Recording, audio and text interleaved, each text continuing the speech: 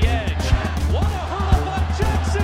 Highlight reel. Lamar Jackson does it again. Watch Michelle's turn, running all the way. Gets to the edge. Sonny Michel will send the Dogs home to the championship game. Breaks through. Hill with the speed. Look out. This is Bedlam.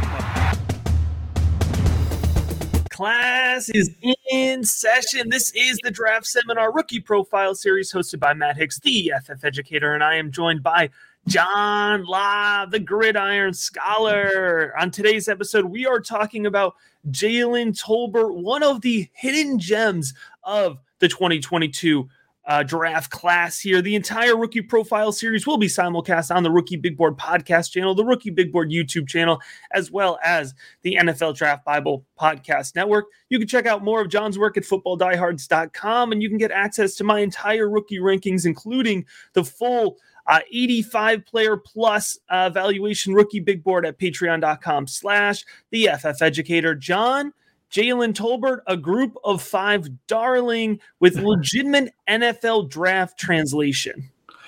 Just before we came on, Matt and I was telling Matt how I kind of really like Jalen Tolbert. Last night, I was watching more film and this morning of the young man. And I know the challenge ahead of him coming from a group of 5 program in the Sun Belt Conference. But the reality is he went to the Senior Bowl and he has had national attention. There are big-time media draft analysts who like this young man, myself included. 2021, Matt, he was the Sun Belt Offensive Player of the Year as a redshirt senior. So some people with early breakout age, power, or group of 5 prospect, they're not going to really rank him very highly and have large question marks about him.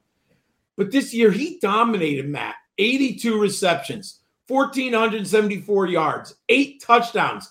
This number I love. He averaged 18 yards per catch. That's outstanding.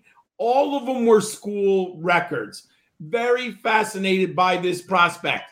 Go back to the 2020 tape and 2021. You need to watch both years. He was first team all Sun Belt both seasons, and he produced back-to-back 1,000-yard campaigns. The one hard thing that when you watch Jalen Tolbert, Matt, in my book, you have to separate skills from the competition. Matt, he totally blew people away in the Sun Belt Conference. He probably, I saw the game against Tennessee, and Tennessee isn't dominating, but at least they have NFL defensive backs. The Sun Belt Conference, there might not be a defensive back that Tolbert has faced that is in the NFL. So you've got to look at the skills.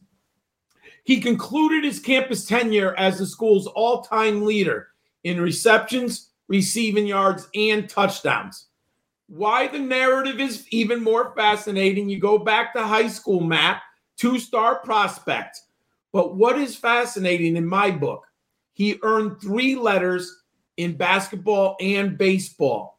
I like these athletes who in high school did more than one sport and gained different skills that will help them be successful as an athlete.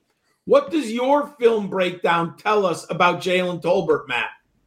Yeah, John, it starts with the speed, all right? I give him a good tape score, 78.6. It starts with his speed, though. He accelerates really well up the sideline and along the boundary. He's quick off the line of scrimmage. I expect him to test with a solid 40 time for his size. He's got great contested catch ability, John. He's physical. He battles for space before the catch, and he has great contested catch along the boundary. And here's where it's important, right? You talked about this. You have to be able to pull a prospect out of their level of competition, right?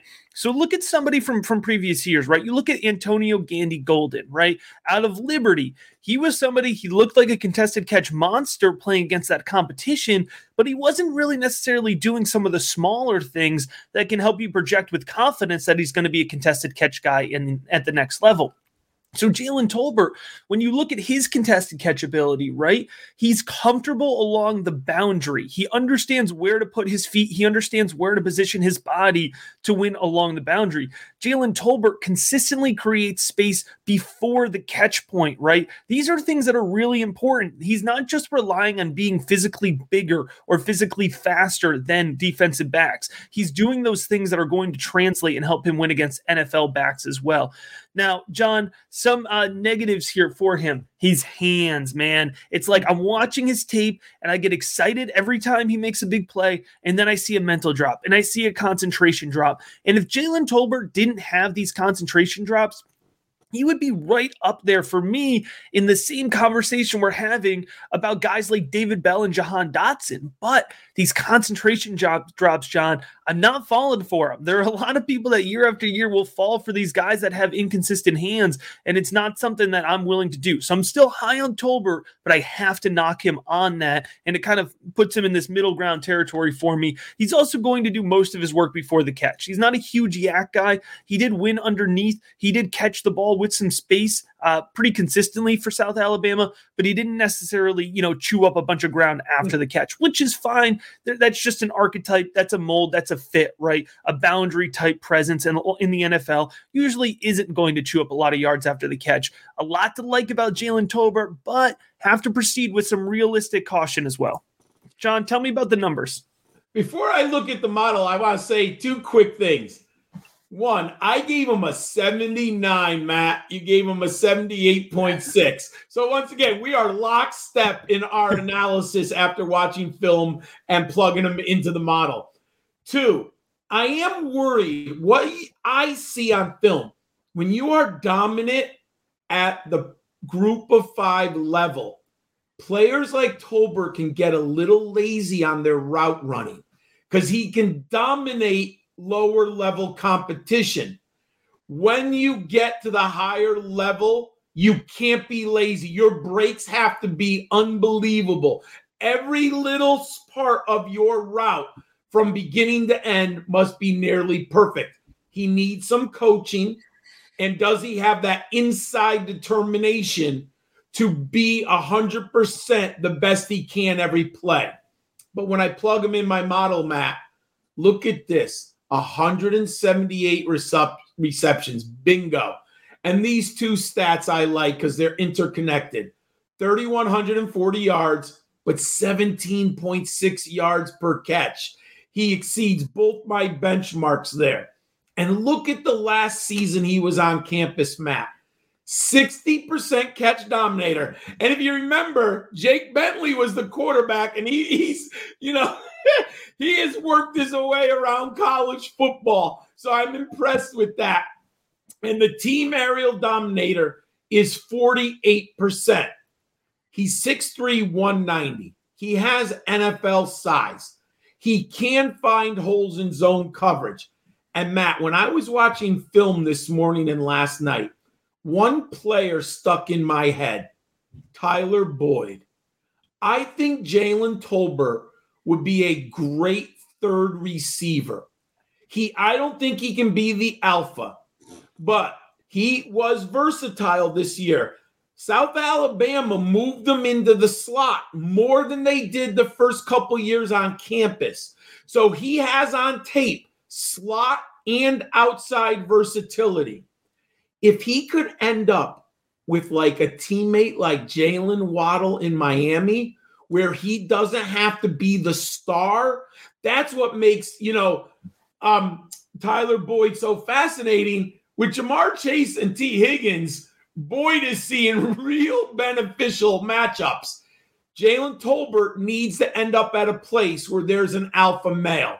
Matt, what should fantasy footballers know about Jalen Tolbert? Yeah, John, right now my NFL draft projection for him is day too late. That's that picks 50 to 102 bucket. And there's two reasons that I have confidence that, for the ups and downs that we've talked about, that Jalen Tolbert is going to go in the top 100. The NFL draft circles, John, have been high on Jalen Tolbert for over a year now. oftentimes with these group of 5 prospects, it's like somebody blows up in their last season and then all of a sudden there's momentum, there's hype, right? Think about Dwayne Eskridge last year. Or, there was this recent hype for Dwayne Eskridge and it propelled him into the top 100 picks. Jalen Tolbert has been highly regarded for over a year now as somebody who very well could fall into day 2 capital, and his senior campaign only solidified that. The other thing, you mentioned it, John, sometimes it was difficult. What does his route running look like against group of 5 competition? How do you pull him out of that? He went to the Senior Bowl, John, and he looked good. Specifically from my notes watching the practice tape, I thought he had a really good release, and that was something that's important for me because they would not play press coverage against Jalen Tolbert in the group of 5. He was way too fast. They couldn't do it. So they were playing so far off of him. And I think that feeds into what you were talking about. Oftentimes he would just sit on a curl route because he could. They had to give him 7-9 yards of separation so that they didn't get burnt by him right over the top. And so when he had to play up, when he had to have that route running ability and that release ability, he looked really good at the Senior Bowl and one-on-one drills. And from what I'm hearing, most folks felt like he was one of the top 3 receivers down there at Mobile. So day 2 draft capital for me, I feel confident projecting that. And his rookie big board tier here, flex filler. Exactly what you're describing with Tyler Boyd, John, a guy that you can slide into your wide receiver 3 slot on your fantasy lineup, your flex spot as you get further into the season. He's somebody who's probably going to put up between 9 and 12 fantasy points a week, but that's good. We need that, right? And right now his ADP projection for me is still late round 2. And I think you're going to get a steal with Jalen Tolbert if you can get him at pick 211, 212, 209 in your rookie drafts, because everybody is going to want justifiably, right? I'm not knocking it. Everybody wants Jahan Dotson. Everybody wants George Pickens, right? Everybody wants these other second-tier wide receivers. And if you can get Jalen Tolbert even into the 3rd round, it wouldn't surprise me in Superflex leagues. You're going to get a really good value in him. And I'm going to have mid-level exposure to high-level exposure on him, John. If he does consistently fall into the 3rd round, I'm going to be really heavy on him. If he ends up in that mid to late 2nd, I'm going to have a good amount of exposure to him. Just like John, I hope all of our listeners have a good amount of exposure to the entire Draft Seminar Rookie Profile Series. To do that, you're going to want to make sure you're subscribed, whether you're watching, whether you're viewing. If you're checking out this episode along the journey here, go back and listen to all the other ones. If you've already listened, listen again. There's a lot of good nuggets tucked in to these episodes because, as always, we appreciate